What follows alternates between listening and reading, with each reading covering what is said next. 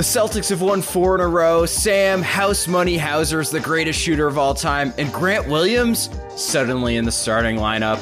And oh yeah, Jason Tatum is awesome. All of that coming up on First to the Floor. Be first to the floor here, and it was Marcus Smart as he usually is. Brown drives, scoop layup off the glass. That's not the first time we've seen a superstar in Premier White sacrifice the body. Garnett knocked away.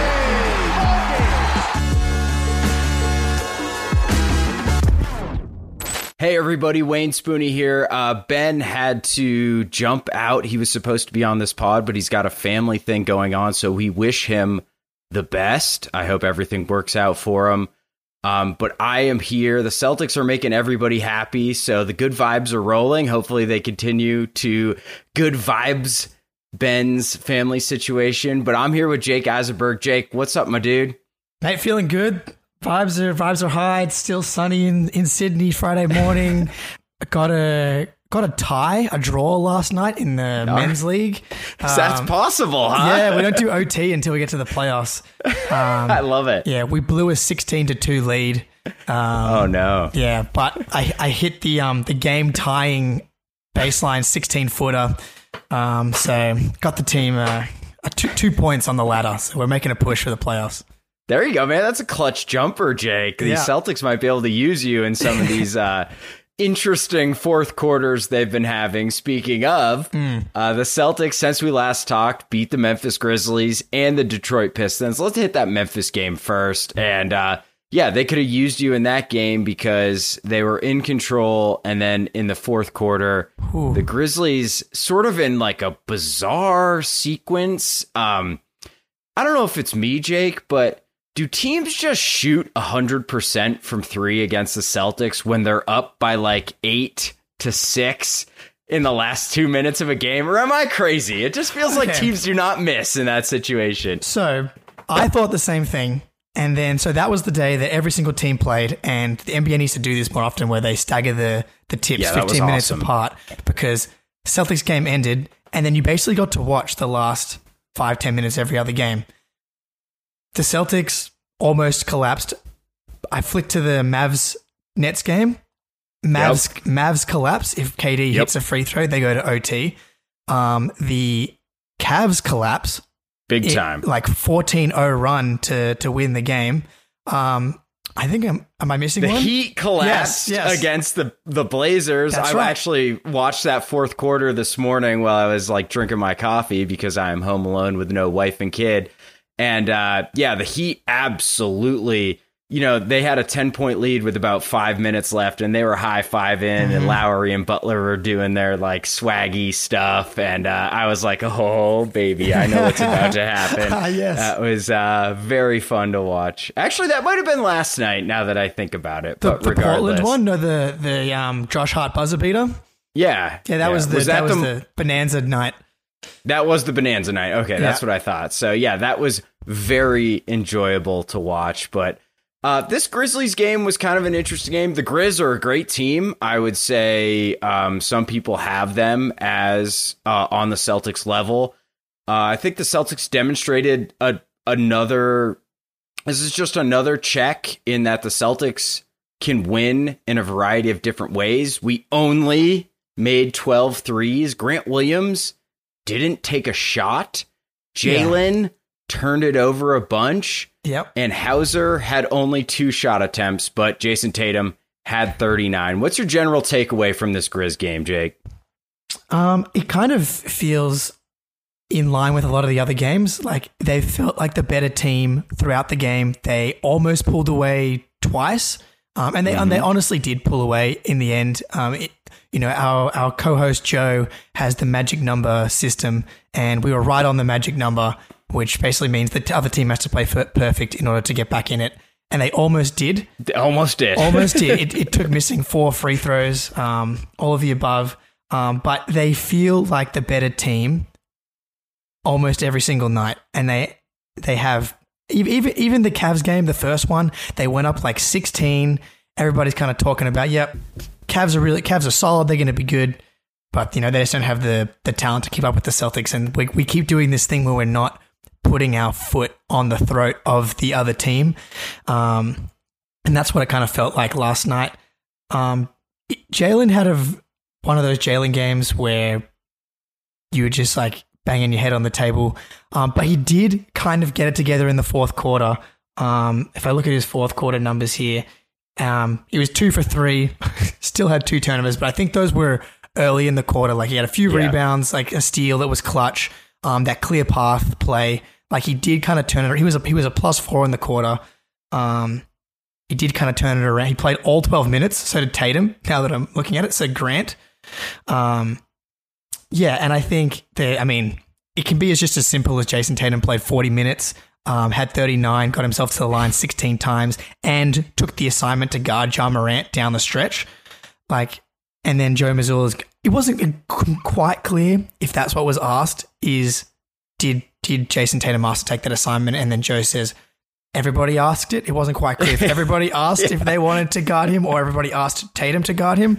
But I'm choosing to believe it was everybody asking Tatum to guard Ja, because he's been the best defender on the team so far. And again, easily. And to have that one-on-one block, he's just racking up these highlight blocks against star players in clutch moments. There's a great video up on the First of the Floor socials on a bunch of them this year, blocking Maxey, Donovan Mitchell, Tyler Hero. I mean, you commented that was like the weakest little floater that Tyler Hero put up, but he's swatting it away no matter where it's coming from. Yep. Tatum had 2 blocks in the game. I think they were both on Ja. And circling back to Jaylen, here's the nice thing about Jaylen Brown. Like, this was a disastrous Jaylen Brown game. 7 turnovers. He still had 21. Yep. You know what I mean? Like, on 40% shooting, bad game. Really, he went 1 of 6 from 3. Had he made 1 or 2 more of those, all of a sudden he's at 24, 27 on a much more efficient shooting night. So while it was a horrible Jaylen Brown game, I think it speaks to where he's at as a player, that his worst games are he's a -6 with 21 points and 9 rebounds. Yeah. But I think the big story is Jason Tatum continues to get to the line. He had 16 free throws in that Grizzly game, only 2 turnovers, and he was a +15. No one else was a plus double digits against the Grizzlies. And you're right. I mean, defensively, he just looks so locked in a way that Tatum's always been a smart, efficient defensive player, but he's not been a defensive monster ever. And he's just really, he's bringing the pain on defense, man. Like, he really is. And shout out Al Horford, who had probably his best game this season against the Grizz. He had 15 points, 6 boards, 2 assists. So Al with rest. Yeah, exactly. Al with rest. And is that something you think Joe's going to do the rest of the season, to just make sure Al sits those back-to-backs and can stay spry? Yeah, I don't think there's any reason for him to play back-to-backs. To me, it's pretty obvious that the Celtics are I think it's honestly the Bucks and the Celtics as the best 2 teams in the league right now. Yeah. And I think that's pretty clear. So the goal should, every decision should be made with winning the championship in mind. Like, if you lose a couple of games because Al Horford's not playing a back-to-back, or, you keep his minutes down below 33, 32, 31, that's fine. Perfect. This team is insanely good on the road anyway. Like, my fiance, she's like, what game we were watching, and they were just like slow out of the gates. I think it was the Pistons game, and they weren't getting the offensive rebounds yesterday. Just like, why do they play? No, they were not. Yeah, it's like, why do they play so much better on the road? And, last season in the playoffs, they were an absurdly good road playoff team. So I don't think, well, of course you want to be the 1 seed. You want to have, play the worst teams, get more home games, etc. This team's just really good on the road. So I'm not too worried about dropping games here and there. If it means that you're going to get a fresh Al Horford. One of Al Horford's best games of his playoff career was in Milwaukee. So, I think keep him fresh. Once Rob comes back, I think, keeping them both in the 24 to 28 minute range is the move. So Al's just kind of hanging on right now. It feels like Brook Lopez stole his PEDs. Like Brook Lopez is. I know, dude. He's crazy. Yeah. That's like, I don't know what happened. Is he paying the dealer more than Al is this year? Al's got the contract. Surely he's able to outbid the PED guy. But yeah, I guess that's the difference in Brook was able to get a lot of time at home on the couch. The Celtics went all the way to the final. So that extra rest for guys like that, I think can make a big difference. Well, and yeah, Brook didn't play most of last season, right? Like Al played an entire season last year. And yeah, the luxury is we can ride Al a little harder right now until Rob gets back. And kind of the sneaky, scary part is Noah Vonleh. This is a horrible. Memphis is a bad matchup for Noah Vonleh, who is a team worst -11 in 8 minutes. And did not take a shot, and had 2 rebounds. So not a great game for Noah. Sure. How many fouls did he have? He had. He only had 2. He only had 2. But in 8 minutes. 8 minutes. Yeah. Actually, that's right on cue for his 8 minutes or 8 fouls per 36 minutes. It's ridiculous. He might be leading the league in something at least. So so the Grizzly game, I think that fourth quarter, those last 2, the Celtics were completely in control with 2.5 minutes left. And then there was some goofy stuff going on with them making everything. I'm not really concerned about the end of that game. Maybe I should be, because we've shown that sometimes we can collapse in crunch time. But for the most part, we were always in control. That 3-point win, it was more like a 7-8 point win to me. So I'm not too worried about that. But our arch nemesis we played last night, the Detroit Pistons, and this was, I would say, just a professional basketball win. Just I'm better than you, Detroit, go to sleep type of win, Jake. So what's your takeaway from the Pistons game?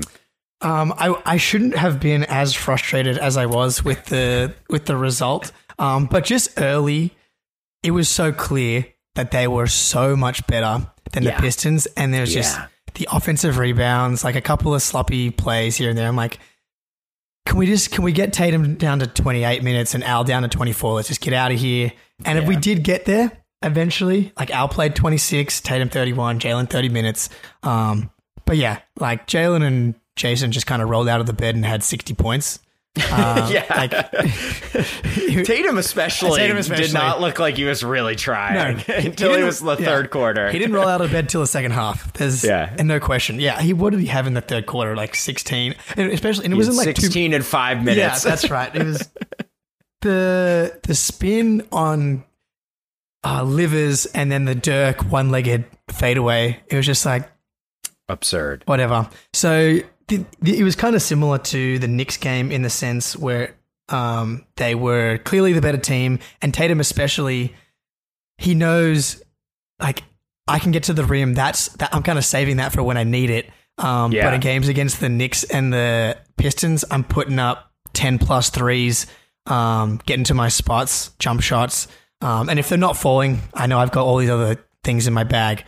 But yeah, he's just I'm just going to shoot over the top of you guys. I'm convinced that the work that he did with KD is giving him a little confidence just to pull up right in guys' face. Doubt. Yeah. Because I always was no one's blocking your shot unless KD or you're a clone of yourself are on the other side of the court. Yeah. I'm loving some of the off-ball stuff, man. I think Joe's done a really... just about to talk about, man. I don't know. I think Joe's doing a really good job with a lot of the actions with getting people off ball and using Tatum's gravity for other guys. But yeah, go ahead. Yeah, and if you're watching on YouTube, you're seeing some Tatum B-reel as we're talking here. And actually, per NBA.com, Tatum finished, right? So he has to take a shot when he cuts for this stat to matter. He finished 1 cut a game last year, right? He's at 2 a game this year, which doesn't sound like a lot more, but it really is. He's doubling the amount of cuts he's finishing, but you got to think about every 3 cuts you make, maybe you get 1 pass where you can shoot. You know what I mean? So he's cutting double the amount off ball, which is a huge development for him.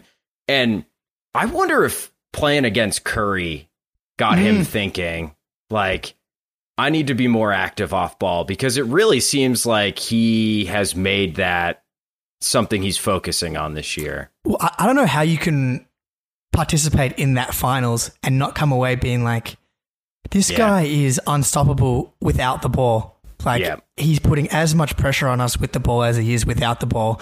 And Tatum... Sometimes more without the ball. Oh, it's because at least if he's got the ball, you can kind of hand check him. You know where he is, at least, right? It's nuts. And to see you him can bring help when he's got the ball, you know? Exactly. And it's like, now we're not worried about Steph Curry off ball. And especially when you get, you can lock in the first quarter, second quarter, third quarter, but he's given you 40 minutes of just nonstop movement. Like, it's eventually you're gonna lose him.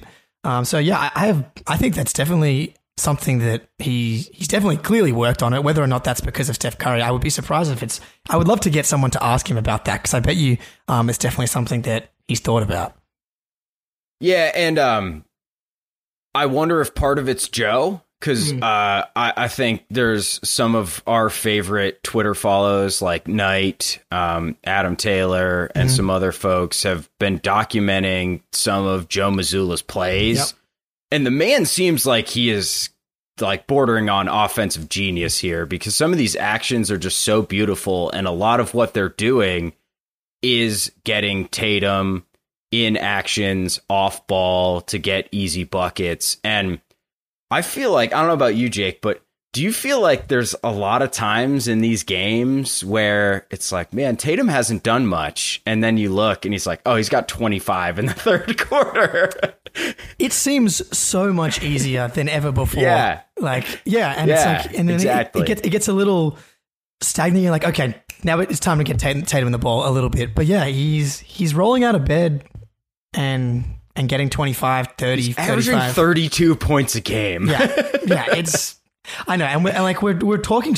I feel like we've talked so much about Tatum, but it's like, I don't understand how you can't when he was already so good, and he's made a clear leap so far. Easily. No doubt about it. Yeah, and how you win a title is with your best player being a clear-cut top 5 MVP candidate, not just like fringy, conversation. Like right now, it's Giannis, Luka, and Tatum. As the legitimate MVP candidates, best players in the league. I personally think that it's Tatum over Luka because of the defense, and the offensive gap, even if you give the edge to Luka, is not huge. So that's like it's the conversation has to start and end with him, because the team kind of goes with him, and you see it with the plus minus, all the advanced stuff. Even throughout his whole career, he's been really good with that stuff. But now that the fact that we've surrounded him with a really high level roster is just rising tide, all boats. Hell yeah. It's nuts. Yeah, absolutely. And, the Celtics' big three of Jason Tatum, Jaylen Brown, who had a very efficient 30-piece of his own, and Sam Hauser, who had a career high 24. So, dude, this Hauser thing is real, huh? I'm playing I've got like 30 seconds of Hauser highlights if you're watching on the YouTube as well. I was going to say money. He is house money. Like, he's house money, baby. I've never experienced a player. None of the other players on the Celtics in my life, outside maybe Ray Allen's the last guy, where every time Hauser shoots the ball, I am shocked if it doesn't go in. Yeah, even Tatum, Jalen, I'm like, yeah, great shot to take. But Hauser, it's like, it's dude. Legit, you are so right. If it doesn't go in, I'm like, I can't believe Hauser missed that open three. Yeah.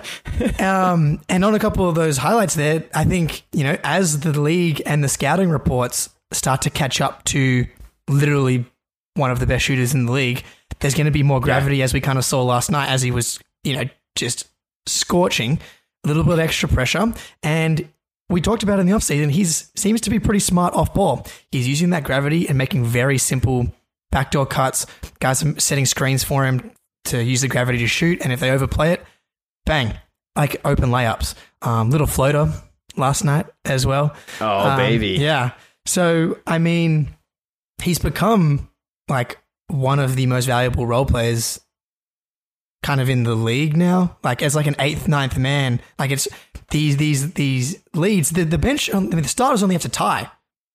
And the bench comes in and Hauser just has 9 points, like in the first 3 minutes he's out there. Instantly. It's like so fast. It's like, oh man, we survived the Jason Tatum, Jaylen Brown, Marcus Smart group with a 4-point deficit. Oh shit, now we're down 14. It's like, what? Jesus Moses. And Jake, so do you know who leads the league in spot up play efficiency? Is it House Money? It's Sam Hauser. Do you know who's third in the league in spot up efficiency? Oh, another member of our bench. Oh, Malcolm. No, is it Malcolm? Grant, of course. Grant Williams. Yes. Yeah. Tatum, 79th percentile in spot up efficiency. Horford, 87th percentile. Derek White, 70th percentile.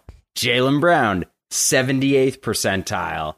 So Ben described Malcolm Brogdon's dribble moves as like a machine gun, which I think it was spot on. But this team is like a machine gun, dude. Like, they are just letting it fly from all over. This is the most fun to watch Celtics team since Isaiah Thomas was like the king in the fourth, man.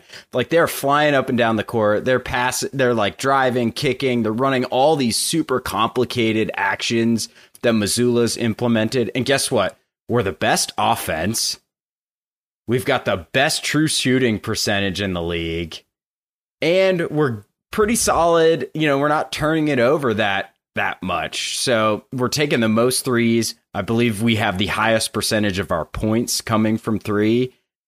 And we're 6th in field goal percentage off drives because you've got all that spacing, right? So once you actually get into the lane, there's not help, because if you help off Sam Hauser or Grant Williams or Jason Tatum or Jaylen Brown or Derek White now or Al Horford, our center, it's just going to be 3 points. So one thing I want to pose to you, Jake. Okay. Do you have any concerns that obviously the 3-point shooting is going to cool down a little bit, because like these dudes are shooting 50% for three. I know. But do you have any concerns like this could, you know, if we go super cold? Do you think this team could go super cold for like a month and this can sink us? As you were speaking, I could just hear my dad in my head being like, live by the three, die by the three. Exactly right. So yeah, I think you need to have different ways to do it. Like I've said it before, this should be a team that shoots near the top of the league in 3-point shooting, because even before the season, Tatum, great shooter. Jaylen Brown, great shooter. Al Horford, great shooter. Grant already led the league in corner threes last year. We were pretty fucking sure that Hauser was an elite 3-point shooter, and he's even better than we could have hoped. Yep. Malcolm Brogdon, career 39, 40% 3-point shooter. So all of those guys, the only ones that weren't great 3-point shooters that are playing a lot of minutes are Derek and Marcus. And even Derek clearly, we'll see how sustainable the Derek White stuff is, but even checking it again today, he's back up to 50% after a game or two. His shot looks, he's so repeatable now. Like his release point was really inconsistent last year. That is not the case anymore. So I'm buying the Derek White improvement. Even if it's, you know, somewhere in between where he was before and where he is now, that's fine. Even before, like last season, I think it was fit, confidence, comfortability, as well as the mechanics. And because like with San Antonio, I think he was like 31, 32%. Even if he's at 33%, that's enough for teams to still have to play you guys. And then on the flip side, okay, it's game 5 against Milwaukee, where it's tied. The threes aren't going in. This team has guys that can get to the rim. Part of the issue with the playoff run last year was it was Jaylen and Jason are the only two guys that and Derek a little bit, but like this team now is kind of stocked full of guys that can really get to the rim. And Malcolm Brogdon being the biggest difference in that. Mm-hmm. And I think it's just having the option, and Tatum showing it to us with the different ways that he's playing it. One game he's getting to the line 20 times. The next time it's 14 threes. The next game it's 16 attempts at the line again.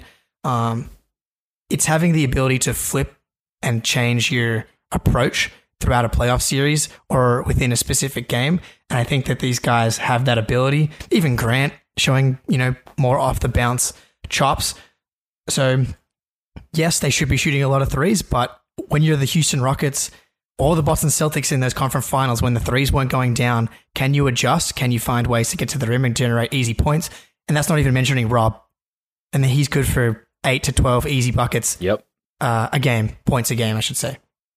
Or he opens up even more wide open threes because you don't want him to get the 10, 12 easy points. So, yeah, I think in a 7-game series, I would bet my money on 4 of those games, the threes are going to be falling. And yeah, to your point, Jake, even if they're not, the way Brogdon increases the Celtics just off the dribble pop, and Derek White, he's good at getting into the paint. He's very shifty. He had a gorgeous play last night against the Pistons where he pump fake, took somebody off the dribble, kicked it to Hauser for a wide open 3 because the defense collapsed. So D White can do all that stuff too, just at a lower level than the Jays and Malcolm Brogdon, and Smart too, man. He can get into the paint a little bit too, and his finishing is at a different level nowadays than it was 3 or 4 years ago.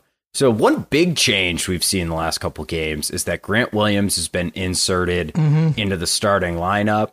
So Grant has kind of in the starting lineup, I think his usage is down. Like I said, he had 0 shots against Memphis, but that lineup is killing people, plus 10.5 in those games where he starts. And overall last year, when it was Smart, Brown, Tatum, Grant, and Horford, that lineup was a minus 8.5. This year, they're up to a plus 3.8. So that's a huge swing. For whatever reason, last year, that lineup just never played well. And now this year, it seems like they figured it out some, maybe partly because Tatum's just been such a monster.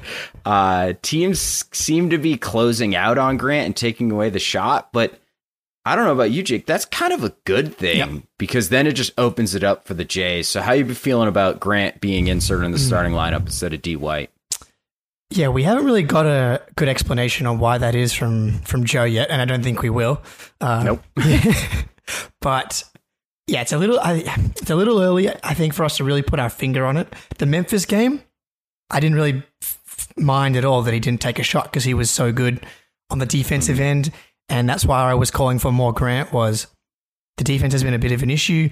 As good as Derek White is on defense, you're just lacking a little bit of size, and he helps the rebounding. And on the glass, too. Exactly. And so that has definitely been shored up, even though, yesterday, how many fingertips did he get? I wish Grant was just a quarter of an inch taller. I swear, he's just quarter of an inch. It's all he needs, and he's so much better. But yeah, the shots thing, I feel like this happened last year. A couple of times he got starts. It's where are the open shots coming from? And I think that makes sense. You're playing against bench units that aren't quite as good as the starters. You're not going to get as many open shots. Part of it is the scouting report probably says Definitely. Grant Williams, as it should. I'm not too sure. I don't feel super confident in why or why not he's getting the shots right now outside of just he's getting more attention. I'm excited to see him try to expand his kind of off the bounce game that we've seen in the preseason and through the first 10 games here. Now that he knows that the closeouts are coming. I don't know. What do you think?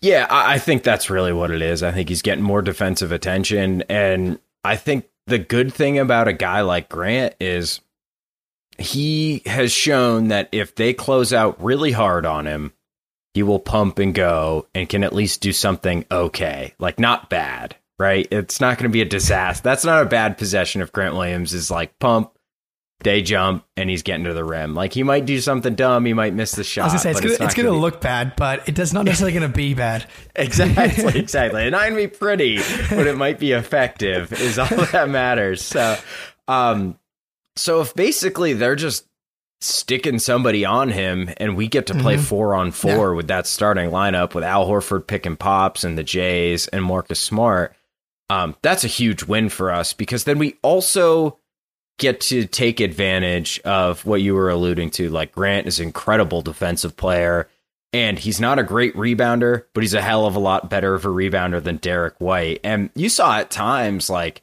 Isaiah Stewart is a beast on the glass, dude. And there were times where Tatum was matched up on him, and Stewart was just like, I'm just going to bang on you because I know you don't want it in game 10 of the or 11 of the NBA season. Yeah, against the Pistons. You're up 11 or 12. Yeah. Like, Tatum's like, all right, dude, just take a layup. I just want to take my pretty step backs, man. You all yours.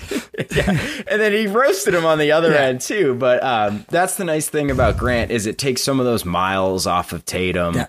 Guarding like a 4 or a 5 in the starting lineup. So I'm totally fine with it. I think when the season started, we were talking about potential starting lineups, and I think I was saying that I think we should start Grant. So he's been fine. He has not been great, but he's definitely not been bad. And he's just playing his role. Yeah, I think if the offense is still looking like the best offense in the league, then that's fine. I think that was a really good point. The fact that people are closing out on him and hugging closer, that was almost like the issue with last year, was that he was so wide open, he was getting all these shots. Teams weren't playing him like he was an elite shooter, which was just leaving the lane still clogged for Jalen and Jason. But now it's opening up. Even if he's not shooting, he has that gravity, and that's the win. I wonder if it was that Milwaukee game 7, man, I love where that. it was like 18 threes is a lot of threes, and you just got to show that, you know, even if you shoot a high percentage on like 3-4 a game, like, it's a much different way to play basketball when you're taking 18 of them. And I bet you that is sticking in some coaches' minds. But this holiday season, I will be giving thanks to our friends over at Manscaped. Everybody loves turkey and stuffing, but you'll be looking like dessert with the help of Manscaped's Performance Package 4.0. The leaders in below-the-waist grooming have blessed you with the ultimate Thanksgiving dinner topic. Tell your in-laws about your new cutting-edge ball trim. I'm actually having lunch with my in-laws on Saturday. This is good timing. And gift yourself the ultimate men's hygiene bundle. Trim your pumpkins by going to manscaped.com and use the code. Remind me, Ben. First18. Code First18. Need to update the breed. Think your holiday spread is good? It's time to give thanks to the Manscaped Performance Package 4.0, or I like to call it the perfect package for your package. Inside you'll find their Lawnmower 4.0 trimmer, weed whacker, and nose hair trimmer, crop preserver, ball deodorant, crop reviver toner, performance boxer briefs, and a travel bag to hold your goodies. Think of it as a cornucopia for your balls. And I can say I got the package. The upgrade from the 3.0 to the 4.0 is noticeable, and very thankful to have my own now, so I don't have to share with anybody. Get 20% off and free shipping with the code. Go again, Ben. First18. First18. That's right, First18 at manscaped.com. That's 20% off with free shipping at manscaped.com, and use code First18. Be thankful this holiday season for the best gift of all from Manscaped. Your balls will thank you. We've gone far too long without talking. We talked about him briefly. Yeah. Is Marcus Smart back? Oh, man. 34 assists, 4 turnovers in the last 3 games, averaging 10 and 11 with 1.3 turnovers in the last 3. And, you know, we were getting killed with Smart on the floor in these, you know, first 7 games, but first 8 games. But these last 3, we've been more productive with Smart and Brogdon off. And for some reason, NBA.com has him second in the DPOY rankings. I don't think that's right. But, you know, he's whatever. I did see that. The NBA does not make sense. Not at all. Not at all. I guess that, but it's the defensive awards are just so reputation based because you can't look at the numbers for defense. He's been incredible. Like, if you could make the most insanely beautiful and sexy highlight reel. I think actually Ben did make a beautiful sexy highlight reel of Marcus Smart's sexy passes. Check that out on the YouTube. This is the perfect Marcus Smart offensively. This is what you want. Like, last 3 games, he's taking 8.7 field goals. That's perfect. Yep. Like the fact that facilitating Marcus, we're getting more Tatum Smart pick and roll. During the live stream of the Memphis game, we got Smart on the pick and roll, and it was on the pick and roll, and he's just perfect in that short roll. To get him into those spaces where he's the decision maker, he's the best on the team at making those decisions. No doubt. Yeah. Best passer, best decision maker off the roll. He's the point guard of this team, and it's been great to see him over the past 3 games feel like he, I don't know, heard the criticism. Maybe he just feels a little healthier. But he seems to be locked in on getting this offense moving, getting everybody in their spots, finding Hauser. When Tatum's cooking, he's even getting Jalen. Actually, there was like when he was cooking in the... it's hard to place which game it was that Tatum was cooking at this point. It was the third quarter of the Pistons game. Yeah, he was like, get out of here, Jalen. Yeah. I'm going to Tatum. Exactly. Yep. And that's what you want. You want the guy, the table setter, the fucking true point guard that everybody's been complaining that we don't have. He's been playing like it. It's beautiful. And the more I see him play like this, the more I think he took that knock in Montreal against Toronto, and that I really think that was probably affecting him because he does look just like a different guy out there. And you said, great point. He's been awesome as the pick setter in pick and roll. He's been even better as the pick and roll ball handler. He's in the 99th percentile in efficiency as a pick and roll ball handler, and his assist percentage is up from 24.4% last year to 28.8. And once you start getting into those 30% assist percentage, I mean, that is like Rondo type stuff, man. Like he is just playing so well. I do think defensively, he's starting to look back a lot better. He's getting there. Exactly. He's not what he was last year when he was just absolutely absurd, and I will go to war with anyone who says he didn't deserve the DPOY. You do not watch the Celtics if you think he didn't deserve the Defensive Player of the Year last year. I'm sorry. Yeah, no question. And I think this is now his second year as the starting point guard of the Boston Celtics. Smart's not going to get more athletic, add necessarily, I don't know, things to his bag, etc. at this point in his career, but the fact that he's only been the true point guard and given the keys to the offense for a season and a bit now. It wouldn't shock me if he gets more and more comfortable over this season and hopefully for the next 3, 4, 5 seasons, and just turns into just a buff Chris Paul essentially. It's beautiful. Yeah, no, and it's been a perfect development. At the time, the timing has been perfect, is what I'm trying to say, because there's 2 things recently that have got me a little worried, Jake. Okay. Little worried. Malcolm Brogdon sat out the second half of this Pistons game, and it's just come out he's not playing on Friday because of hamstring soreness. And I don't know what the hell Jason Tatum's wearing on his wrist, but he's got something on his left wrist, and I think that's what he was dealing with in the playoffs as well. So how concerned are you, 1, with the Brogdon injury, and 2, with the Tatum injury? I guess this is why you don't trade Peyton Pritchard. Yeah, exactly. Yeah, look, Brogdon, any injury after that word... you're going to be a little bit worried. And this was what was baked in. This is why we got him for not a lot. It's because he's been injury prone. The good news is it's happening now. You can get the hamstring under control. Hamstrings are not, they can be tricky. Hopefully it's just like recurring. You can come back and it's fine. But yeah, I'm more worried than not. Fair. Yeah, same. Yeah, like it's not good. But you didn't really see any. It didn't seem like it was going to be a pull or what like pulled off the bone or like a massive tear or anything like that. That's not the word I'm looking for. Just a strain. I wish that Joe would just say something about precautionary, but no one said that word yet, which has me a little concerned.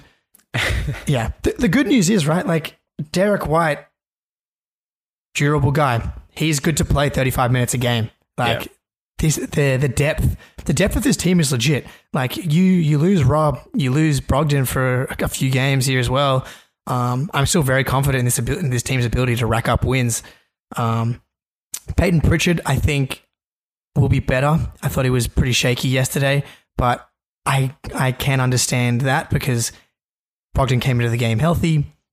Peyton's just not expecting to play, and you can tell yourself, stay ready. But 10 games into the season, he had maybe one game where he played meaningful minutes, and even then it was like 2 or 3. I think this game he would have gone home tonight and be like, you weren't ready.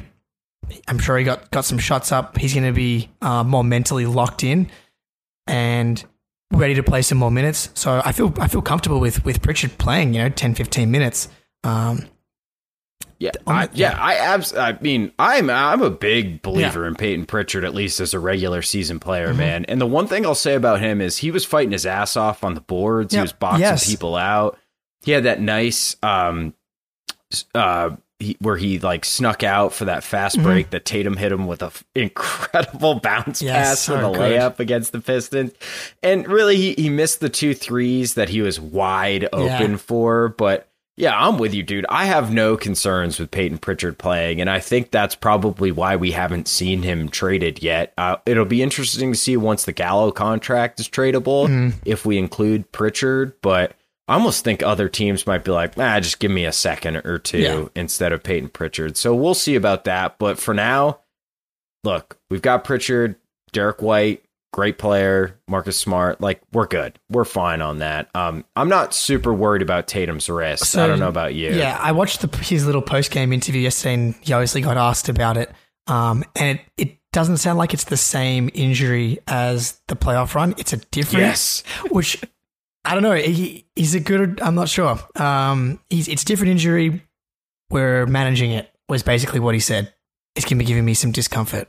You can't really tell if it is giving him any discomfort at this point.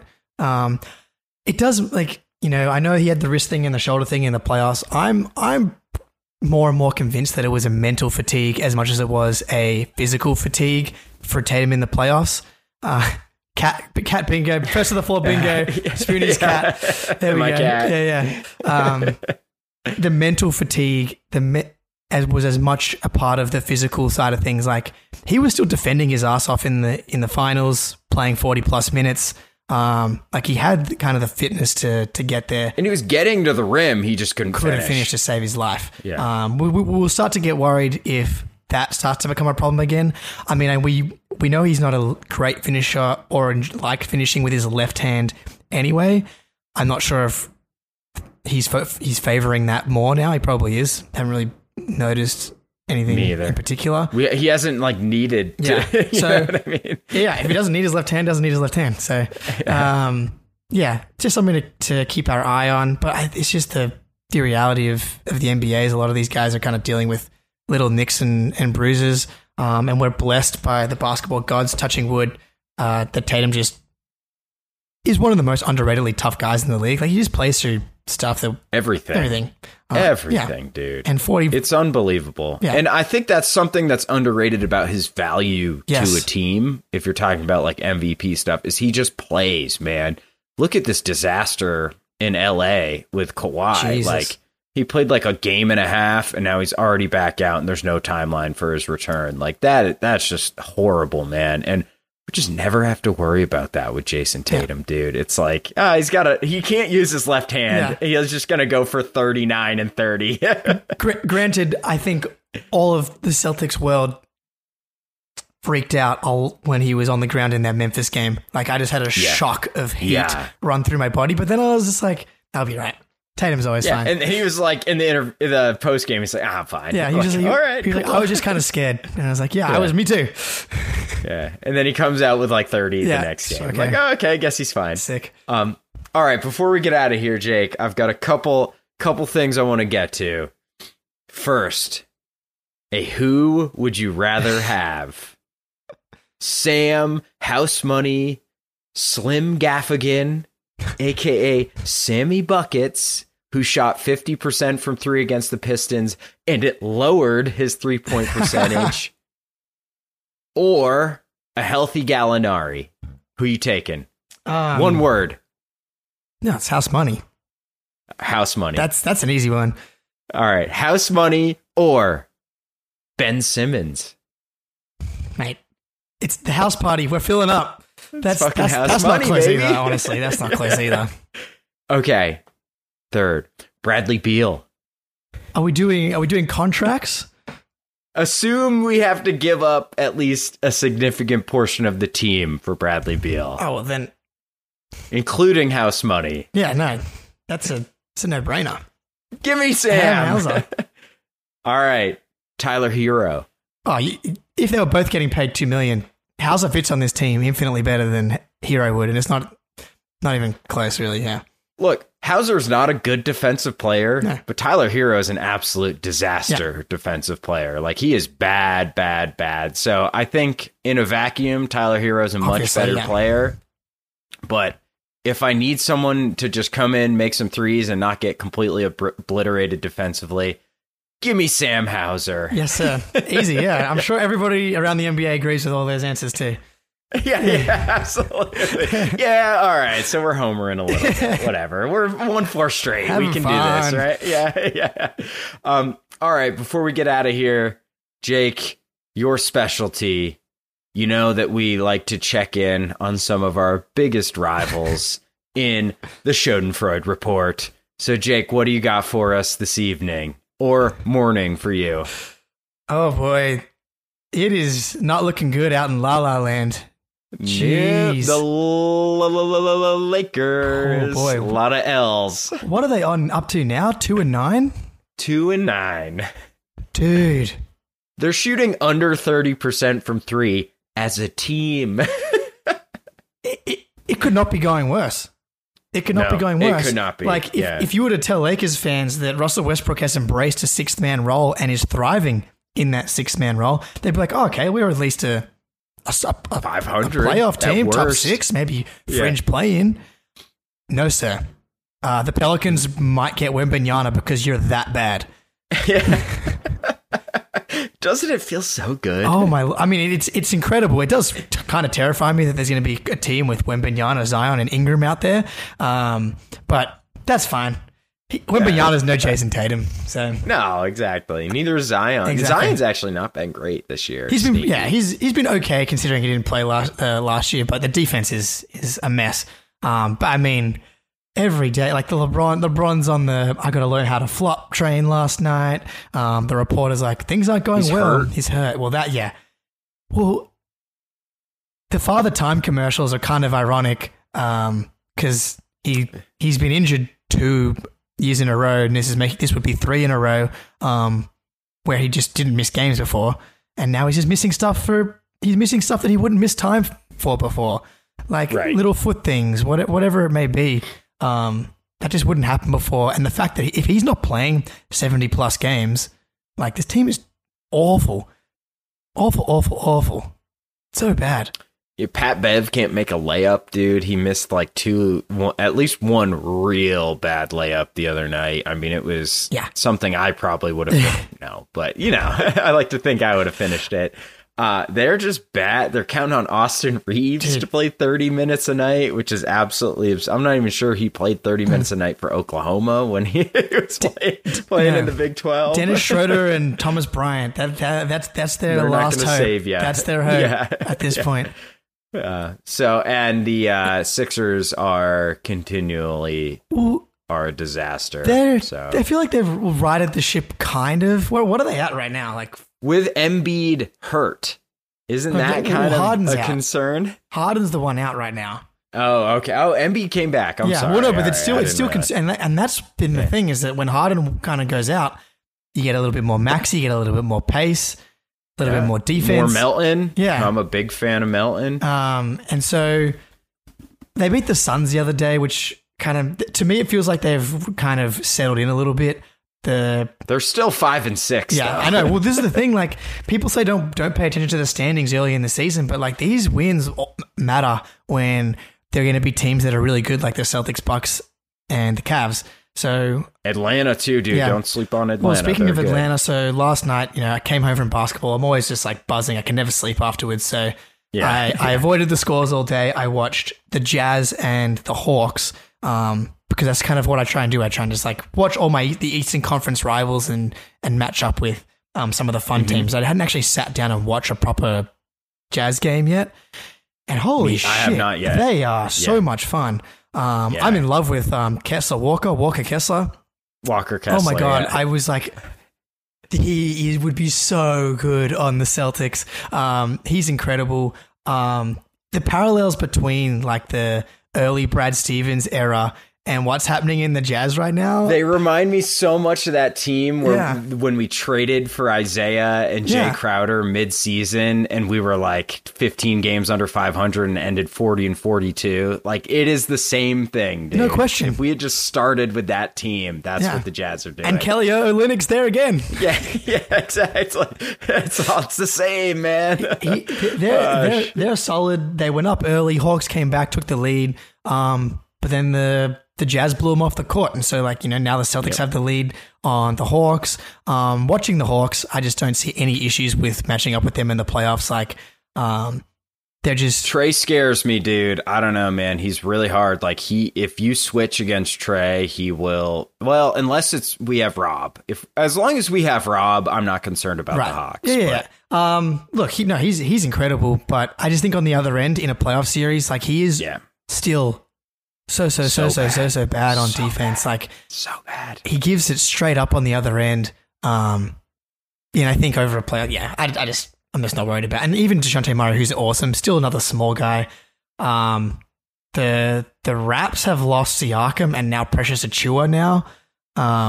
Indefinitely for Achiuwa. That's like, I'm not happy about that, but that's just like something that's going on there. The Cavs now are mortal. They've lost 2 in a row. I watched that game as well last night, the Kings Cavs. I watched a good amount of that game too, man. The Kings were turning them over a lot. It seemed like they kind of figured something out. Cavs, I mean, the Kings got unlucky in like their first 4 games. Like they went 0-4, but they lost all close games. And Murray didn't play for a couple of those games too, and he's really good. And they lost to the Warriors on a bullshit call that Herter got fouled. And he got murdered by Klay Thompson. That was murdered, atrocious. So the Cavs are definitely mortal. And I think that those 2 games we played against them, like. Look, Karis LeVert doesn't have his second best game of his career because the best game was against us when he had 50. But I hate watching the Cavs because it involves watching Karis LeVert not be the best player in the league, and I'm like, why? Yeah, why? What is happening? What is going on?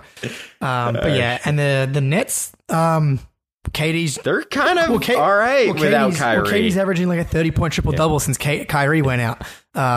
So if he's going to do that, then go for your life. But I don't think that's sustainable, but they've righted the ship themselves a little bit. So, all right, before we get out of here, Jake, we're playing the Nuggets tomorrow night on Freedom Time. I guess tomorrow morning for you all. 12 o'clock. So, the Nuggets, 5th best offense. They're the league best effective field goal percentage. Obviously, they've got Jokic, who's the reigning MVP. Jamal Murray's back now. Michael Porter Jr.'s back now, but we've kind of owned them. We've won our last 5 against the Nugs. So what do you think? How's this one going to play out? I might have to... I've been working on a Rob video where it's just highlights of Rob, but like set to I Miss You by Blink-182. This feels like it could be one of those games. But we do have the Dark Knight Batman, famously an excellent Jokic defender. So... Yep, Grant's going to be starting again. This would shock me if he's not starting in a game where Jokic, who he's famously done really well against. Look, take the over, man. Like these 2 offenses going head to head. It could be an awesome game. I mean, I love watching Jokic. The Bruce Brown it's move. Going to be a fun one. I'm already seeing Jalen getting lost off ball on Bruce Brown and Aaron Gordon because they're really good off ball, and Jokic is really good at finding little cracks. Probably the best maybe ever, top 5 ever at finding off-ball cutters for sure. But on the other side, they've got plenty of spaces to attack, including Jokic, Michael Porter Jr., Murray. So Bones Highland. It's too bad Brogdon's going to be out, but he would crush their bench, dude. Their bench is struggling too. But that's the thing. He would kill them. I feel very confident. Like the game where we rested in the preseason, we rested everybody against the Hornets, except for like Derek White and the bench.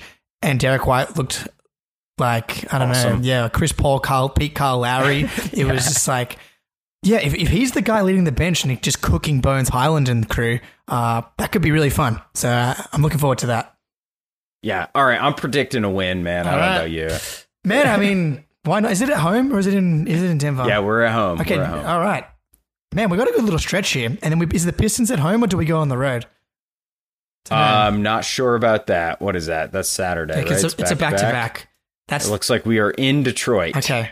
So, it would be really good to get the win against Denver then, because back-to-back flying up to Detroit, knowing how the Pistons are due for a good game against us. Even yesterday, if the Celtics were kind of begging the Pistons to hang around. Cade missed a lot of makeable shots. Yeah. He missed a lot of shots. But then Killian Hayes made a lot of shots. Oh my God, that was literally the best game of his career. So yeah, no doubt. So look, no reason we can't win tomorrow. I would love to get a 5-game winning streak going. That'd be fantastic. Feels good. Yeah. 5 just feels so much better than 4. All right, that's going to do it for this one. Please, if you have not already or you're listening to the podcast audio, please subscribe to our YouTube. We are so close to being able to get that 1K and monetizing it. We really appreciate it. If you're not subscribed to the audio pod, subscribe there. We've got a TikTok, we've got an Instagram, and of course, we've got the Twitter. So, Jake, thanks so much, man. This was awesome. Cheers, mate. All right. First to the floor. We're out.